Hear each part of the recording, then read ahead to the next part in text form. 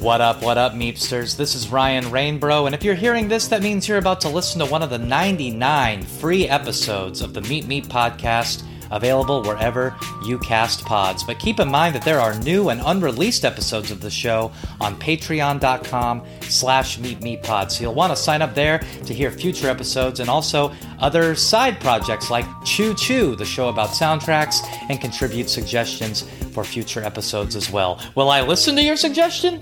There's only one way to find out. Patreon.com/meetmepod. Bye!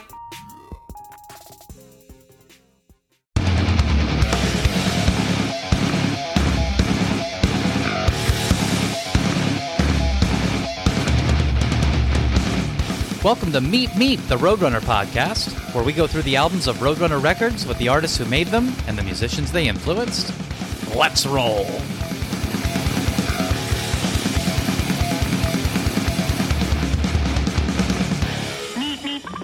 What up, Meepsters? I'm Ryan Rainbro, and welcome to another edition of Living with a Pod Complex, presented by the Meet Me podcast, where we go through albums that were released on Trustkill Records, but distributed through Roadrunner Records as an excuse for me to talk about even more albums that I love. And today we got a heavy hitter, both literally and metaphorically, as you'll find out later on in the episode, with 18 Vision's 2002 release, Vanity. Turning 20 this year, if you're listening to it in 2022. If you're listening to it in 3022, it's 1020. Important to remember on your abacus. But we're talking with band frontman James Hart, and we're going to talk about making the album with this all-star cast of Keith Barney from Throwdown on guitar, Brandon Chiappetti from Bleeding Through on guitar, Ken Floyd from Zed, I think. He tours around with Zed now.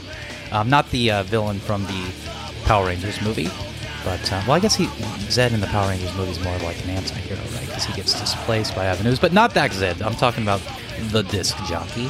And touring the album, you know, the different experiences they had in just being a band and changing up their sound so much, because this album comes off of 2000's Until the Ink Runs Out, which was very much a metalcore, aggressive record that was still unique in its own right, and a lot of people's favorite 18 Visions album. But Vanity was a dramatic change, not only for the band, but for music in general, and they were a big part of it. So it was very exciting to get to talk to James about that, as well as their recently released covers album entitled 1996. So we will get into that right now. It's like you, it's the front of you, it's like you, yeah, you're bulletproof. It's like you, it's the front of you, it's like you, yeah, you're bulletproof.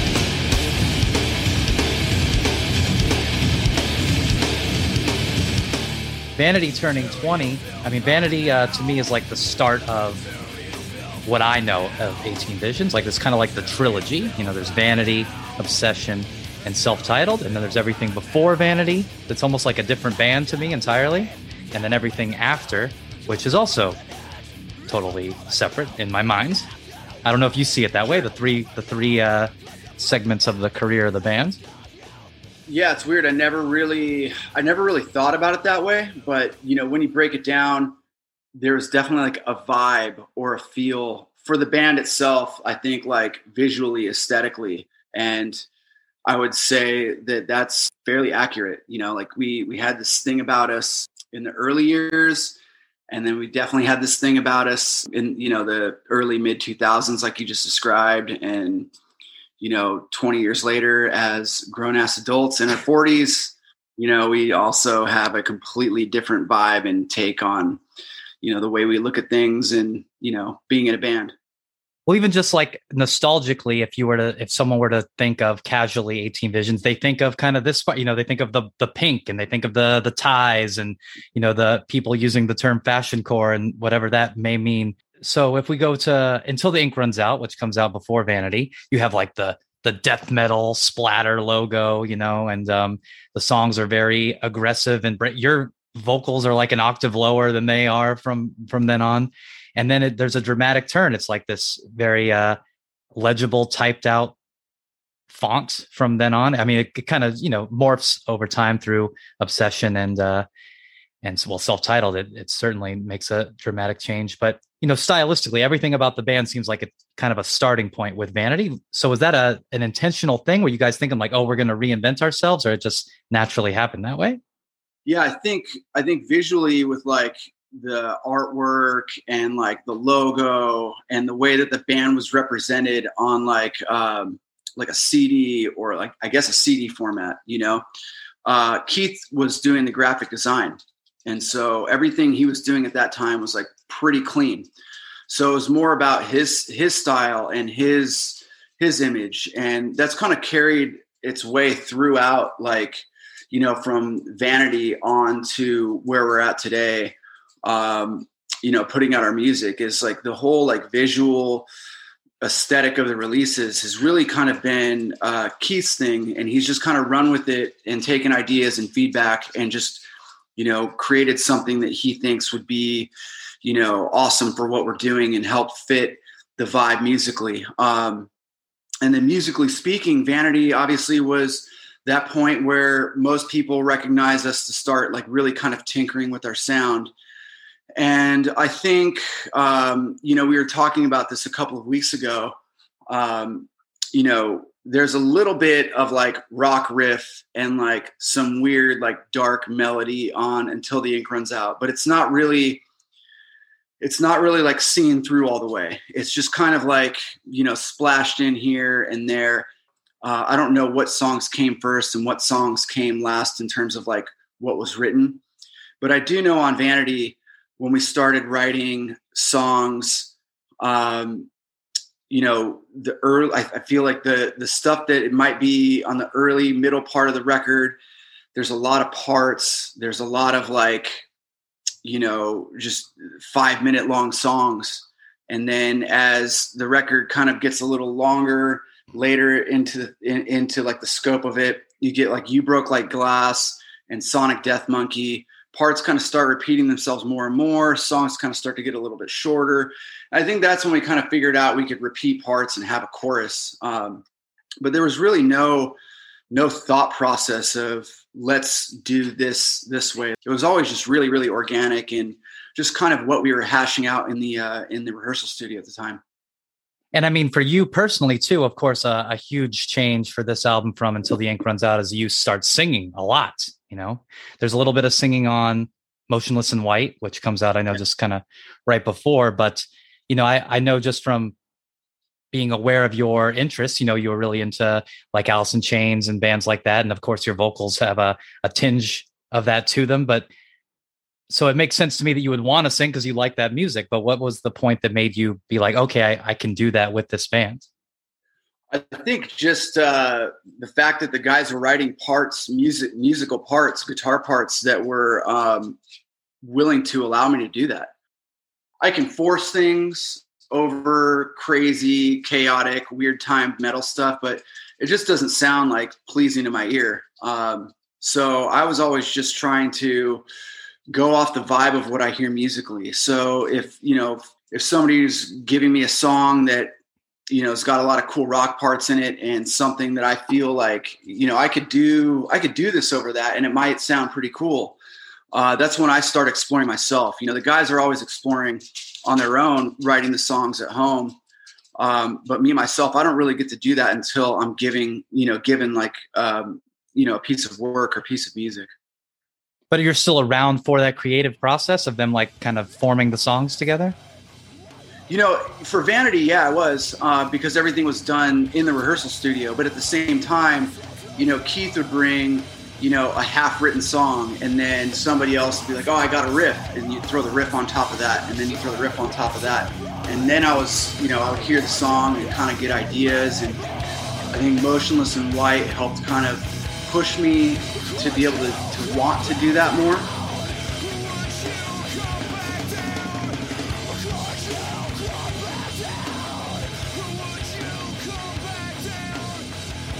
And then when I was just hearing the songs that were brought to the table, that's when I was really starting to explore more. And then Obsession, of course, Ken and Keith started doing their own pre-production at home. They figured out how to work Pro Tools.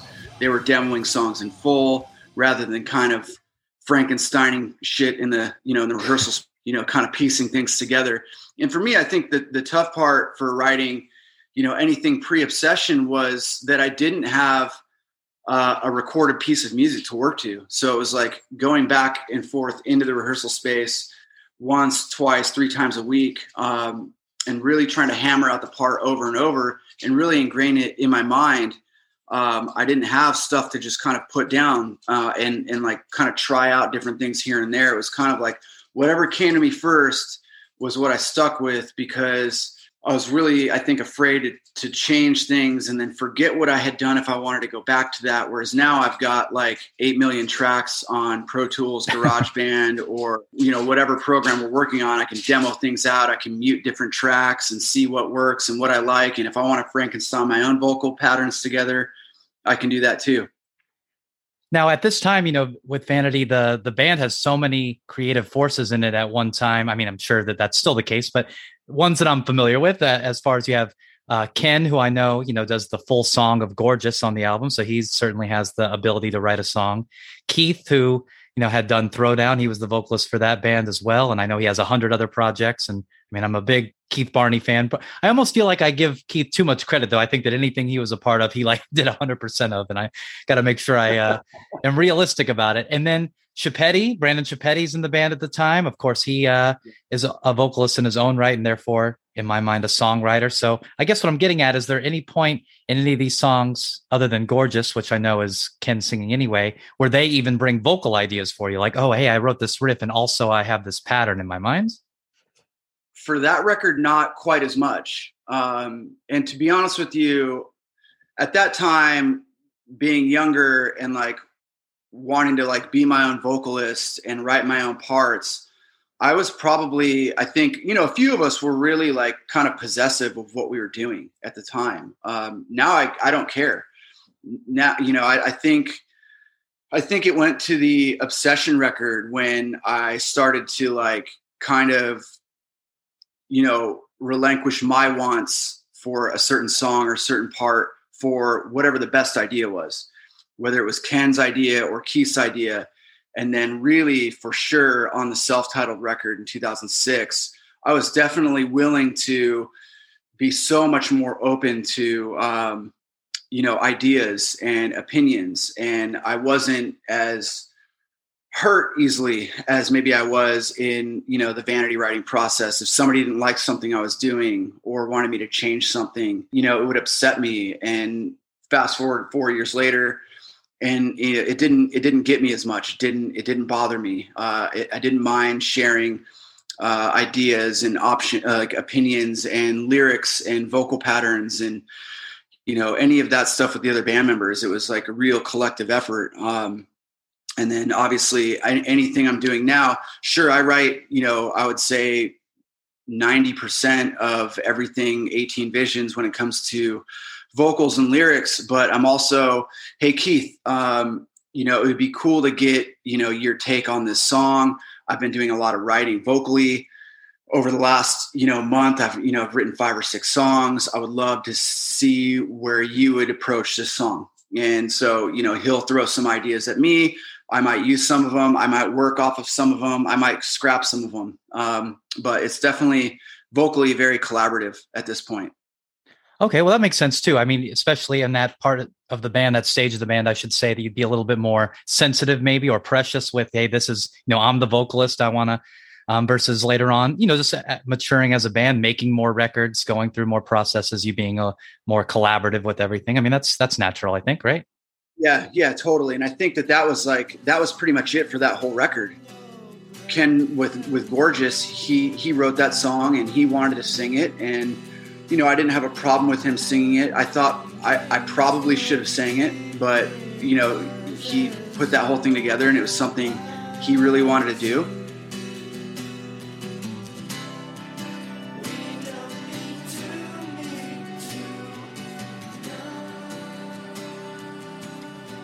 And so, you know, let him go with it. And I think too, that was like with songs turning into 5-minute long songs is like I said, you have somebody like Keith or Brandon or Ken bring half a song to the table. and then somebody saying, I got a part, let's throw it on. I got another part, let's throw that on.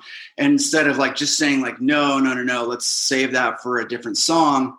You get, 5-minute long song, like One Hell of a Prize Fighter or something that's got 8 million different parts. And you're just like, holy shit, now this song's about 6 minutes. And, what's going on here? Cause we're starting to kind of listen back to this album now. It's been 20 years and kind of like see and explore like what we were doing at the time and like what we would have done differently now and like what our take on it would be now.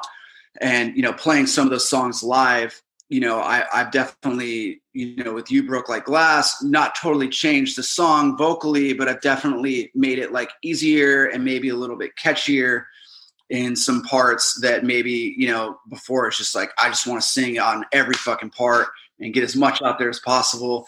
And like, there's no room for the guitars to breathe. So it's funny to go back and look at some of those songs that were written 20 plus years ago. Yeah, Prize Fighter almost like ends and then starts a whole new song halfway through it, which is kind of funny. Listening back, I mean, at the time when I first heard it, I didn't think it was funny. I was like, oh, this is sick. And now they're screaming about sellouts. But also, Howard Jones is on that song, which is, I know at the time he was in Blood Has Been Shed, but then, of course, pretty much immediately after, he becomes this huge force in Killswitch Engage. So that's really cool to have that as part of your legacy. That song and also You Broke Like Glass are some of the few mentions for a long time. I mean, maybe Oath later on, where you kind of reference straight edge, it seems like. And I know that 18 Visions is a straight edge band. But more than anything, I think that's the first song where I know that you're not singing about a girl.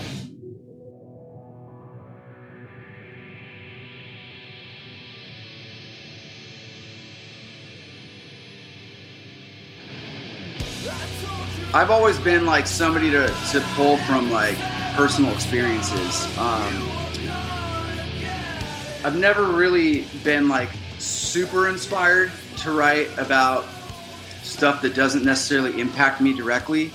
So everything I've written about for the most part has been something that I've either gone through or experienced or something that I've stumbled across. I've always looked at like writing lyrics as like a really, really good outlet for emotions and feelings, whether it's like sadness and depression, whether it's anger and hatred, or whether it's happiness. The happier stuff, I always struggled finding a hard time writing about like positive things. I feel like that wasn't really where I was pulling from. Like I don't journal on a daily basis, so I'm not writing about all the good things that happen to me. I'm writing more about the things that are either more tragic to me or things that I'm struggling with or experiences that, have affected me in like a negative way, or they've changed me or have been hurt. So, I feel like what better way than to write about a person or a relationship that you're going through, the ebbs and flows of it, the push and pull, the makeup, the breakup. I feel like those were always really good talking points for me as a writer.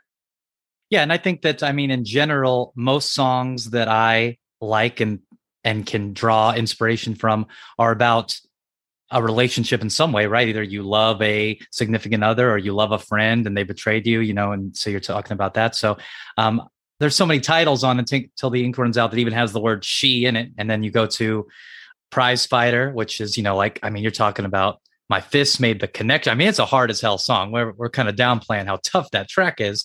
And then You Broke Like Glass. And then The Critic, you're talking about, I would love to know if there's someone specific, but it sounds like, you're talking about kind of maybe negative reviews or something you guys would have gotten at the time. Yeah, just like negative feedback, stuff that just kind of like dug at me, personally. I know like just in general, like the band, I think at that time you're younger and you have a hard time like hearing like negative things about yourself, or people say things that aren't true, and you want to reach out to that person and maybe like change their mind, but they're not willing to hear it. So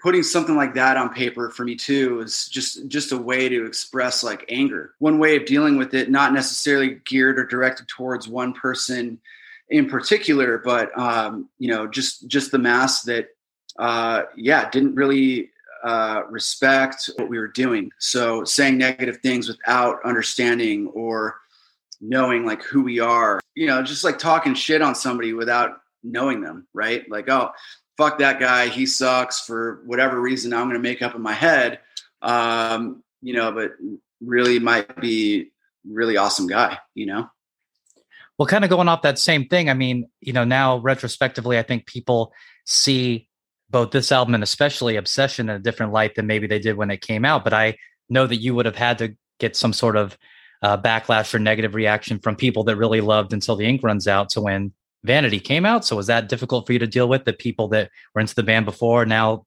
thought differently of you? Yeah, the biggest jump was from Until the Ink to Vanity for sure. A little surprising at first. And I think we were a little like taken back. We weren't really expecting that. We'd been a part of this like hardcore, and metal community for, so long, growing up in it and then having the band grow up in it, that, you're not expecting that sort of thing. You're so stoked that you came together and made this record and put it out, and, you're pumped on the songs and the music, and you think, your fans are going to dig it. And then like half of them shit on it and half of them are like, oh my God, this is incredible. And then you get all these new fans that replace the old fans. And then you start to kind of forget, about, the transition of your fan base. But we experienced that almost, I would say, on every album from Until the Ink Runs Out all the way up until the self-titled release. Fans jumping ship, and then new fans coming on board. And I would say, like, looking back, we would have stayed the same band as Until the Ink Runs Out, and maybe just implemented little bits and pieces of what we were doing on Vanity and Obsession. It might have been different and the band might have grown even bigger than it did. But I think musically, we probably would have like kicked ourselves in the ass and not been as happy with what we were doing. Yeah. I mean, I think that from Vanity to Obsession to self-titled is like a natural progression, and that it like slowly kind of adds those elements in. But also on the other end, it seems like, you were maybe constantly testing the limits of that original fan base. You're like, oh, well, we'll see if they'll keep coming with us along the ride. Now, I was lucky enough that I didn't even have that preconceived notion. I didn't really get into 18 Visions until Vanity. And I just remember, especially when Obsession came out, people would be like, that was like like I said, it's totally different now. People's opinion of both of those records have aged a lot better, where they, I think, really appreciate them, especially Obsession. I think that Obsession was probably a lot more polarizing than Vanity was. But people used to always just point to, they'd be like, I would wear an 18 Vision shirt and they'd be like, well, I liked Until the Ink Runs Out. And I'm like, oh, I don't even really know that one. That wasn't even in my canon. So for me, with Vanity 2, like you said, you got more fans and your fan base had to have gotten bigger. And I really think that this is the album that people kind of think of as a whole with 18 Visions, because, You Broke Like Glass, people probably forget or don't realize the big deal that it is on like MTV and MTV2. Like, you have a music video on regular rotation in the mainstream zeitgeist. Like, everybody is seeing this, which is probably a big reason why you were able to, become such a well-known name and get that message spread. So with You Broke Like Glass in particular, when you guys wrote that song, did you kind of know? I mean, like you said, it's even later in the album where it's a lot more focused. It's like, 3.5 minutes. It's not a 5-minute epic. It's got a clear verse chorus. You're singing, the most out of probably any of the songs, other than maybe I Don't Mind.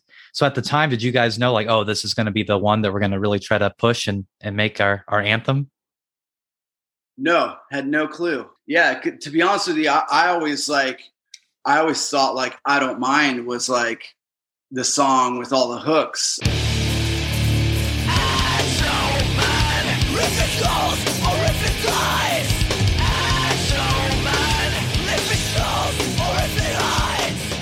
And then, like, looking back 20 years later, I'm like, yeah, it was cool, but like, I mean, I remember like getting like a rough copy of that before the album came out. Just the song, you get a CD bounce down and like you get to listen to it. And I'm like, oh, this song could be on the radio and all this other stuff. It's heavy and it's rock and it's got melody.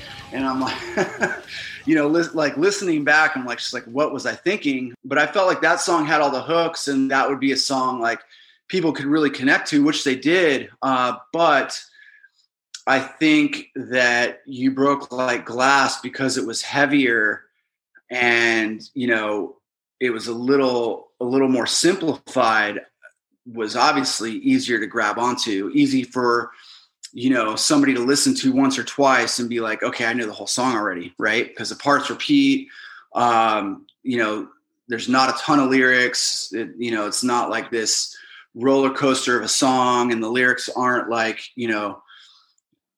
me writing a fucking novel. So it was a little bit easier to gravitate to. And I think that song too, writing that kind of pushed me in that direction a little bit more to maybe simplify my writing and say that sometimes less can be more. Yeah. I mean, in that song too, the vocals are kind of different than the rest of the songs. They're the most like Tim Williams, Scott Weill. It's like it seems like you really kind of came into your own on that song and developed the vocal style that you would continue to use from then on. And I just, it's interesting you bring up I Don't Mind, though, because to me, that is like the Vanity song. Like if I were to show somebody one song, it has every aspect that record has. It has the singing. It's still almost 4.5, 5 minutes, probably. I think it's a little longer. It's got that like kind of Southern riff at the end, it breaks down into that, which is really cool. And it's catchy. I remember even, when you guys toured this album with Atreyu and Chimera, I remember that was like a highlight of the set. And then even when Obsession came out, you still kept I Don't Mind in the rotation. So I always felt like that was a big song for the record. So I don't doubt you, or I don't fault you for thinking that was like going to be the hit. That being said, when you did tour this record with a band like Atreyu, who's not too different from the sound of Vanity, and I'm sure you guys probably were familiar with them just being from Southern California, and Chimera, did you get a good response from, because that's kind of a different crowd. You're talking about you grew up in this hardcore metal community, but really the Chimera Atreyu crowd of 2002 is a little bit separated from that, right? Yeah, for sure. It was cool. I think too, God, was Vanity out? I think Vanity was out. We did this like Mushroom Head tour with Lamb of God, and Keith couldn't do the tour because Throwdown was supposed to be in the studio, and then they end up not being in the studio. Ken moved to guitar, and then we hired a drummer. Brandon was no longer in the band. Oh, it was just a weird thing. And that was, I think, our first experience was like, holy fuck, we're like on the wrong tour. Like, we don't look like Lamb of God. Mushroom Head are like in disguise, costume or whatever. And we're like super young, our hair's colored. Yeah. We look totally different. We were getting shit thrown at us every night. We're getting booed off stage. We had some people that liked us, but most people hated us. It was our first big tour ever. And then a few months later, we find ourselves on tour with Lamb of God, Chimera, and Atreyu.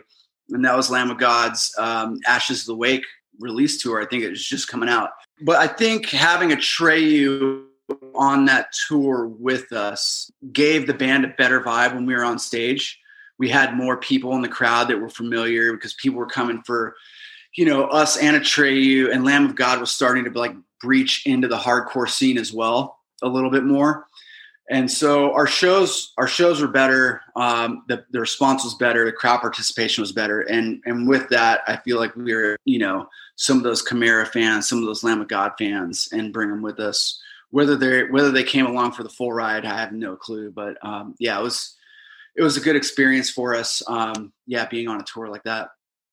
I witnessed once this happen, but on a tour like Mushroom Head and Lamb of God, that people would be like antagonistic towards you, like because you guys were they didn't know that you could beat the shit out of them, and you have shadow on and, ties and stuff. And I feel like I actually saw you personally like clock a dude for like talking shit to you about looking in a way that he didn't think was appropriate. And this guy came up and like asked you for an autograph, and then you signed it, and then he tore it up like in front of your face, and you just like rocked him. And I was like, that's so sick. Yeah, that was Freebirds in Jacksonville. Kill Switch Engage, 36 Crazy Fists, and yeah, that absolutely happened. And then his giant friend dumped an entire pitcher of beer on my head, and then like all hell broke loose a few minutes later. Yeah, so I mean, I was bullied in high school. So my freshman through junior year, I was bullied for like in my freshman year for like not wanting to smoke pot and like not wanting to like be a part of like that group that my friends were like pivoting towards. So I got bullied from them. And then I got bullied for being straight edge, for looking different, even though some of those bullies were friends with some of the older straight edge kids. It was just like, I was this like young, new, convenient kid to pick on. And so I think it was my junior year. I was at the bowling alley with some friends. And, the guys that would bully me were there, and they started, kind of going after my friend.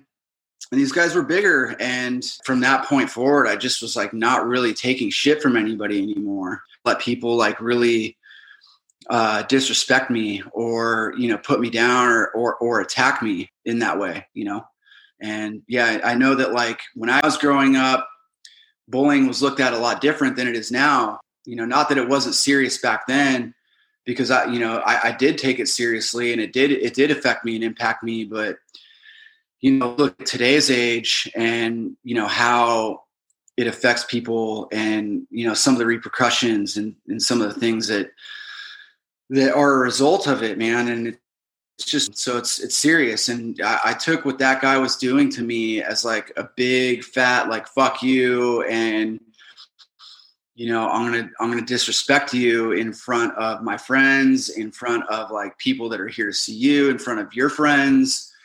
And like, to me, that's like, maybe he was like not purposefully bullying me in the sense that I was in high school, but that's how I took it.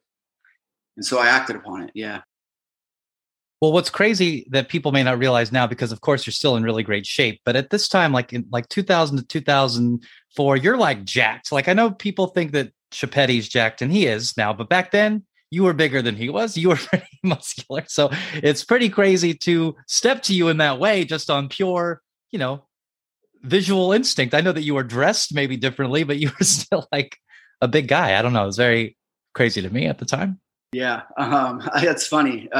When around that time, we would train at 24 Hour Fitness, and like there was a whole group of us that would go. That we had Mondays we called Big Chest Day, okay. And like back then, like we literally only trained like chest, back, and arms. We didn't do legs. We didn't do abs. Like we were training chest like 3 times a week, and we had a varsity bench and a junior varsity bench, and speaking of dudes that like got huge, like M Shadows from Avenged, he was on the JV bench when he first started out with us. And like, he obviously, graduated, but like, we had a whole group of friends. And like, that's all I did was I just ate a ton of food, and I worked out my chest, and that was, that was it. It was a little silly, but that was that back then. Well, your bench must have been high as hell, because I remember your traps were insane. So you must have just been like putting the bar to your eyeballs or something. Very sick.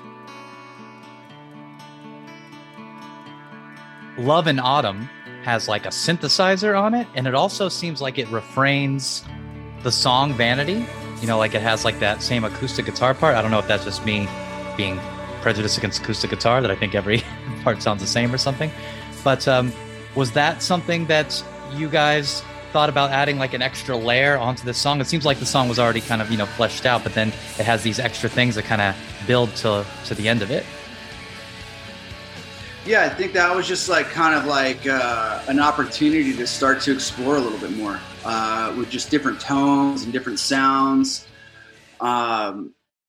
let some of like the musical influences from, Keith kind of like really start to show through. That was like, I feel like that one was like really his kind of thing. He was always like the real ballad guy. I know Ken wrote Gorgeous, but like in terms of like writing proper ballads, Keith was always that guy. He was, really into The Cure, and Def Leppard. And I know like me, I can hear, some of those tones and influences on just about every record from Vanity on, with Keith. So it's always, I think 18 Visions, once Vanity came around, was always about exploring different ideas and different ways to make a song different, or, give it a certain vibe, or, just really kind of tap into something we might want to do in the future and see how it goes.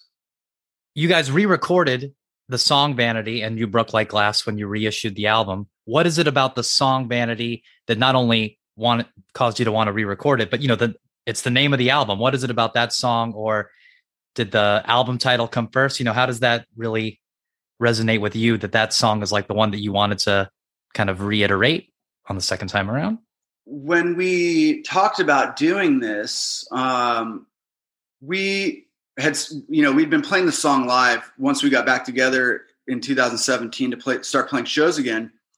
And Vanity and You Broke were on the set list, and, we had started to put like different spins on them. Right. And I feel like we started putting different spin on them even, back in 2004, 2005, 2006, just kind of freshening them up a little bit. You play them for so long, so many different times, that like, what kind of like little tweaks can we do here and there?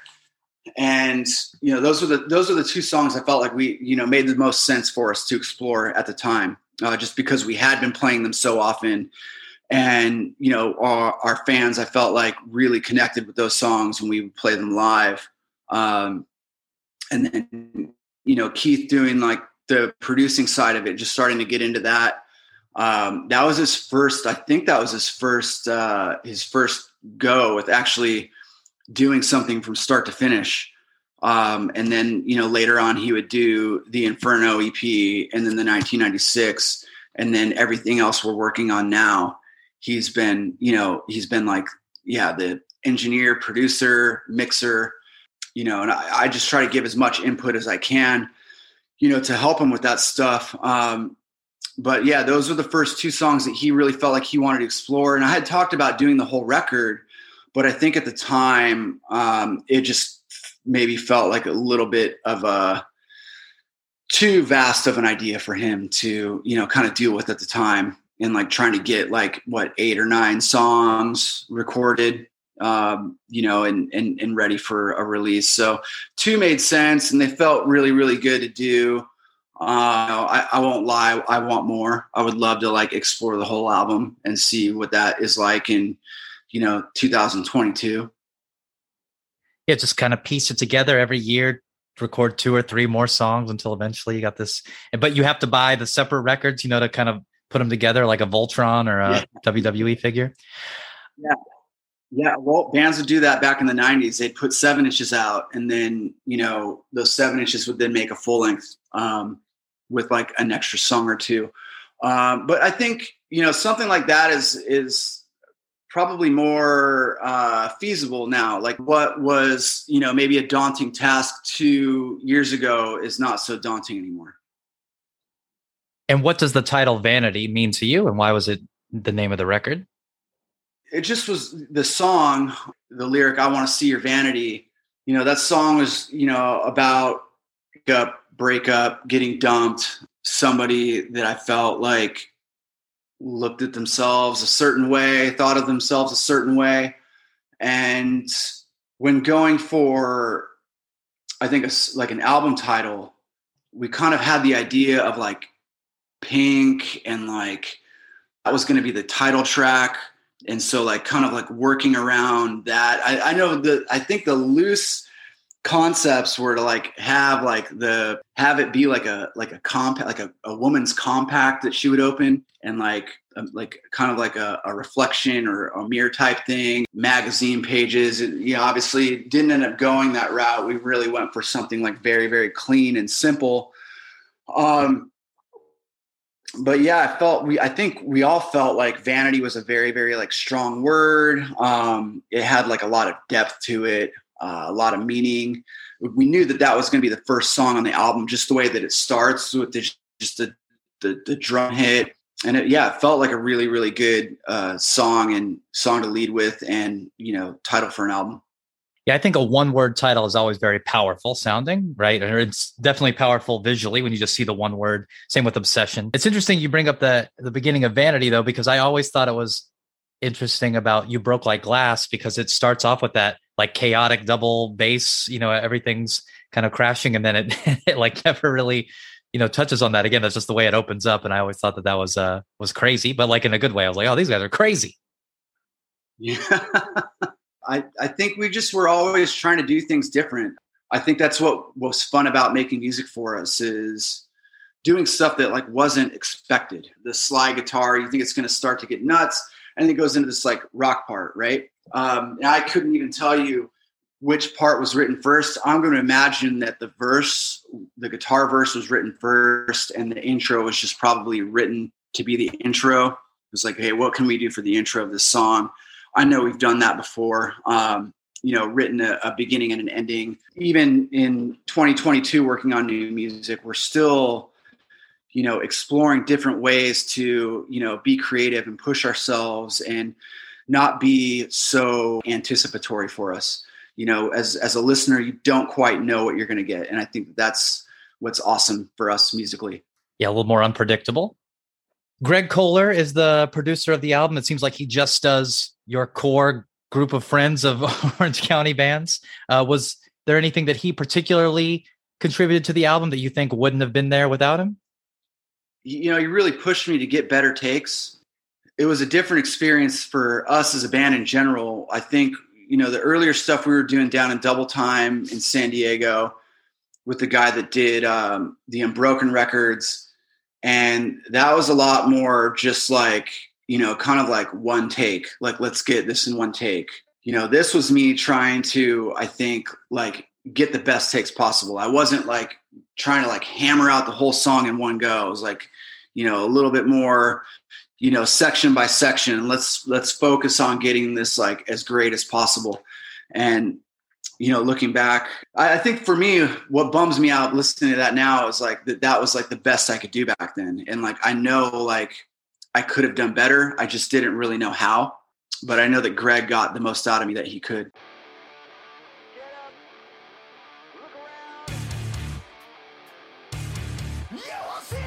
You guys put out the covers album 1996, even though the song 1996 is in fact not a Marilyn Manson cover like I thought it was going to be when I first put it on. How did you guys come up with the track listing for it? A lot of Roadrunner bands are on there. You got Vision of Disorder, Earth Crisis, Jerry Cantrell did a Degradation Trip on Roadrunner. But how did you guys pick what songs got to be on it? It's interesting. So we did a Nine Inch Nails cover a couple of years ago. Nothing really ever came of it. I think it was like used in the UK on some like Metal Hammer CD sampler. I don't even know if anybody knows about it, March of the Pigs. So Keith just started recording metalcore songs at home. And he was just like, hey, would you want to sing on like this VOD song or like this Earth Crisis song I'm working on? And I'm like, sure, but like, what are we going to do with it? Like, are you just like doing it just for fun, or like, do you want something to come out of it? I feel like, if we're going to take time and like put into the production, we should do something with it. And he's like, yeah, totally cool. And I think he was working on like a Alice in Chains cover. He always wanted to do Them Bones. And then I was like, hey, why don't we do like a 90s like influences like cover, right?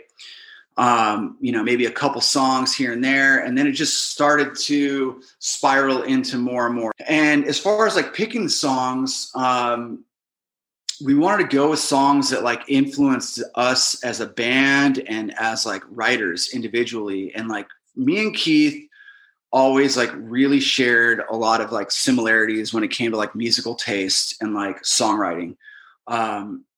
Ken was always, kind of half in on what we were doing, but Ken was always like a little bit more indie than like where we were at. Me and Keith were like really heavily into like the 90s, like rock and grunge scene, and like heavily into like, you know, the Sepultura, VOD stuff, you know, that like early Roadrunner shit that you're talking about. So, you know, picking these songs, it was kind of like, hey, like, let's do one from this band. All right, well, what's a cool song? Like, what could we, you know, especially with like the rock songs, like what could we explore and what could we do that's not like overly obvious, right? Like we didn't pick like the most popular Nirvana song to do, right? We didn't pick the most popular STP song to do. What could we do that would be like, you know, really, really fun to explore, that we could kind of like really put our own twist on? And like, that's what we wanted to do with like the rock side of things. When it came to like the metal hardcore stuff, we wanted to do stuff that like really, really meant a lot to us. The songs that like really meant a lot to us, that when we heard them or when they came out, they were really important for us as like, individuals, maybe not even necessarily like musically, but like those songs like really held a lot of weight for us personally. And we wanted to approach those songs in a way where we could make them sound modern, but not really fuck with the original format and the original representation of the song. There's something that's like really, really pure about punk, metal, and hardcore that I feel shouldn't really be tampered with a whole lot. Coming from like the underground music world, I feel that there's just a little bit more that goes into writing songs. I really didn't want to fuck with that a whole lot. I didn't want to strip down anything that someone had done and like make it my own. I really just kind of wanted to do it justice and say, hey, Unbroken, like you were one of the most important bands to 18 Visions and me and Keith growing up. And you're so important to us that we want to cover your song and we want to do you justice. And we're not going to tweak with, you know, the way that it was originally intended. We just kind of want to make it feel like it could belong in 2021. And so that was our approach with those songs. Yeah, I think that's a great point to make. You know, of course, it was a big thing, and it probably still is, to do like the punk goes pop, right? You take a pop or a pop rock song that's already kind of primarily not live instruments, and you kind of make it a heavier version of it. Whereas the songs that you guys covered are already heavy rock songs, right? So it's just kind of you putting your stamp on it. And I was really psyched to hear the STP Down cover, just because when Down came out in 99, 2000, I saw Stone Temple Pilots play like a radio rock show, a radio festival, I should say. And they headlined, and I thought when they played that song, it was just the heaviest song I'd ever heard in my life. Like I couldn't believe it. So getting to hear you guys do it, who are, you know, historically in theory, a heavier band, right? Just really get to kind of, it almost is how the 18 Visions version of it is how I hear the Stone Temple Pilots version, you know, like, because if I play it for other people, they're like, yeah, I don't know if this is really that heavy of a song, man. I'm like, oh no, you're not hearing it right. And you guys kind of brought that out. So I appreciate you making it more obvious for people for me. Oh, it's such a heavy song, man. That like opening riff is, I mean, when that record came out, it was just like everything, you know. They had done the Tiny Music album before that, which was like very, very different. It had like more of like a retro feel to it, which was still like really, really cool. But then this came out and you're like, okay, that has a core vibe to it, but like even way heavier.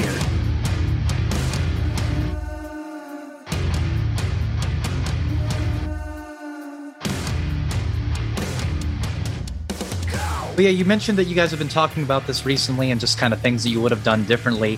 What is something that when you listen back to this that you would have done differently with Vanity now, kind of knowing what you know now, just doing different vocal styles and vocal performances because you kind of have that in your toolbox now?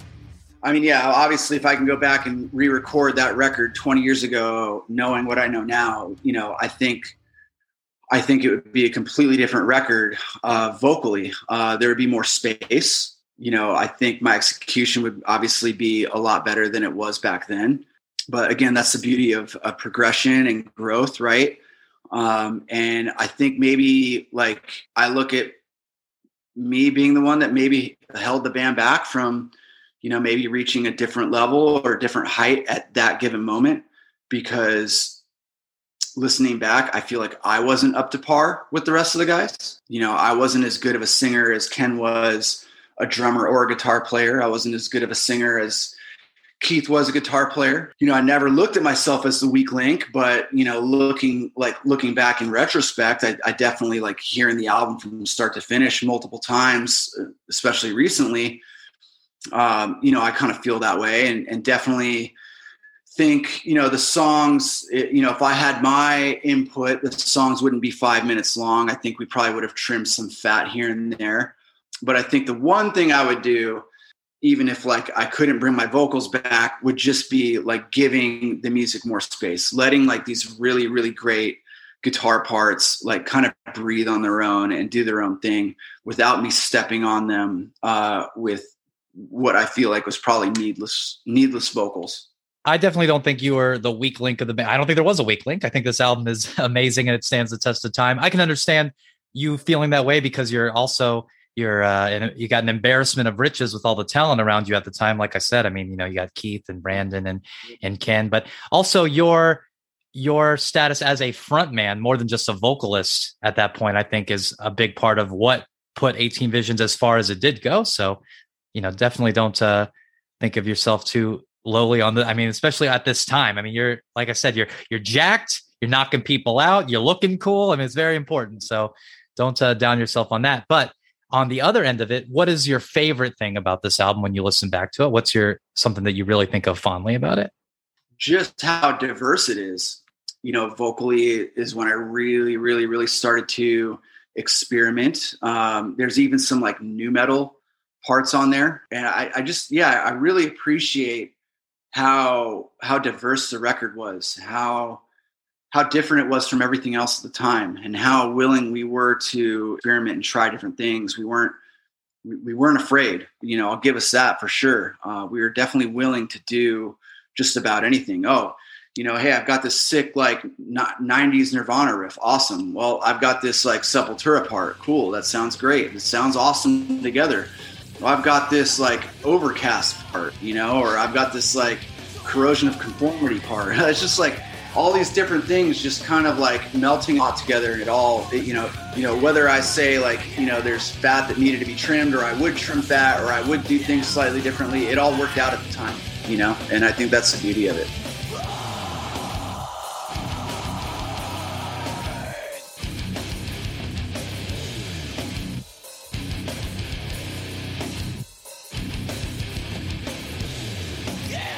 Thanks so much to James for reflecting back with me on one of my favorite albums. And you can definitely check out 18 Visions' most recent release, 1996, which is that covers album we were talking about. And maybe we'll see if they do something special to celebrate Vanity's 20th birthday. I mean, they grow up so fast, yet here we are, still so young and handsome. Thanks so much for checking out the show and for being a patron if you are listening to this on Patreon. Even if you're not listening to it on Patreon, first of all, how'd you get it? You got it on Napster? Secondly, I still appreciate you. Maybe just tell a friend about it, all right? Follow the show on Instagram at MeetMeetPod. Leave a 5-star review wherever they're receiving your stars. But either way, my name is Ryan Rainbow. This is Meet Me. And yes, that's the best that I could come up with. Bye.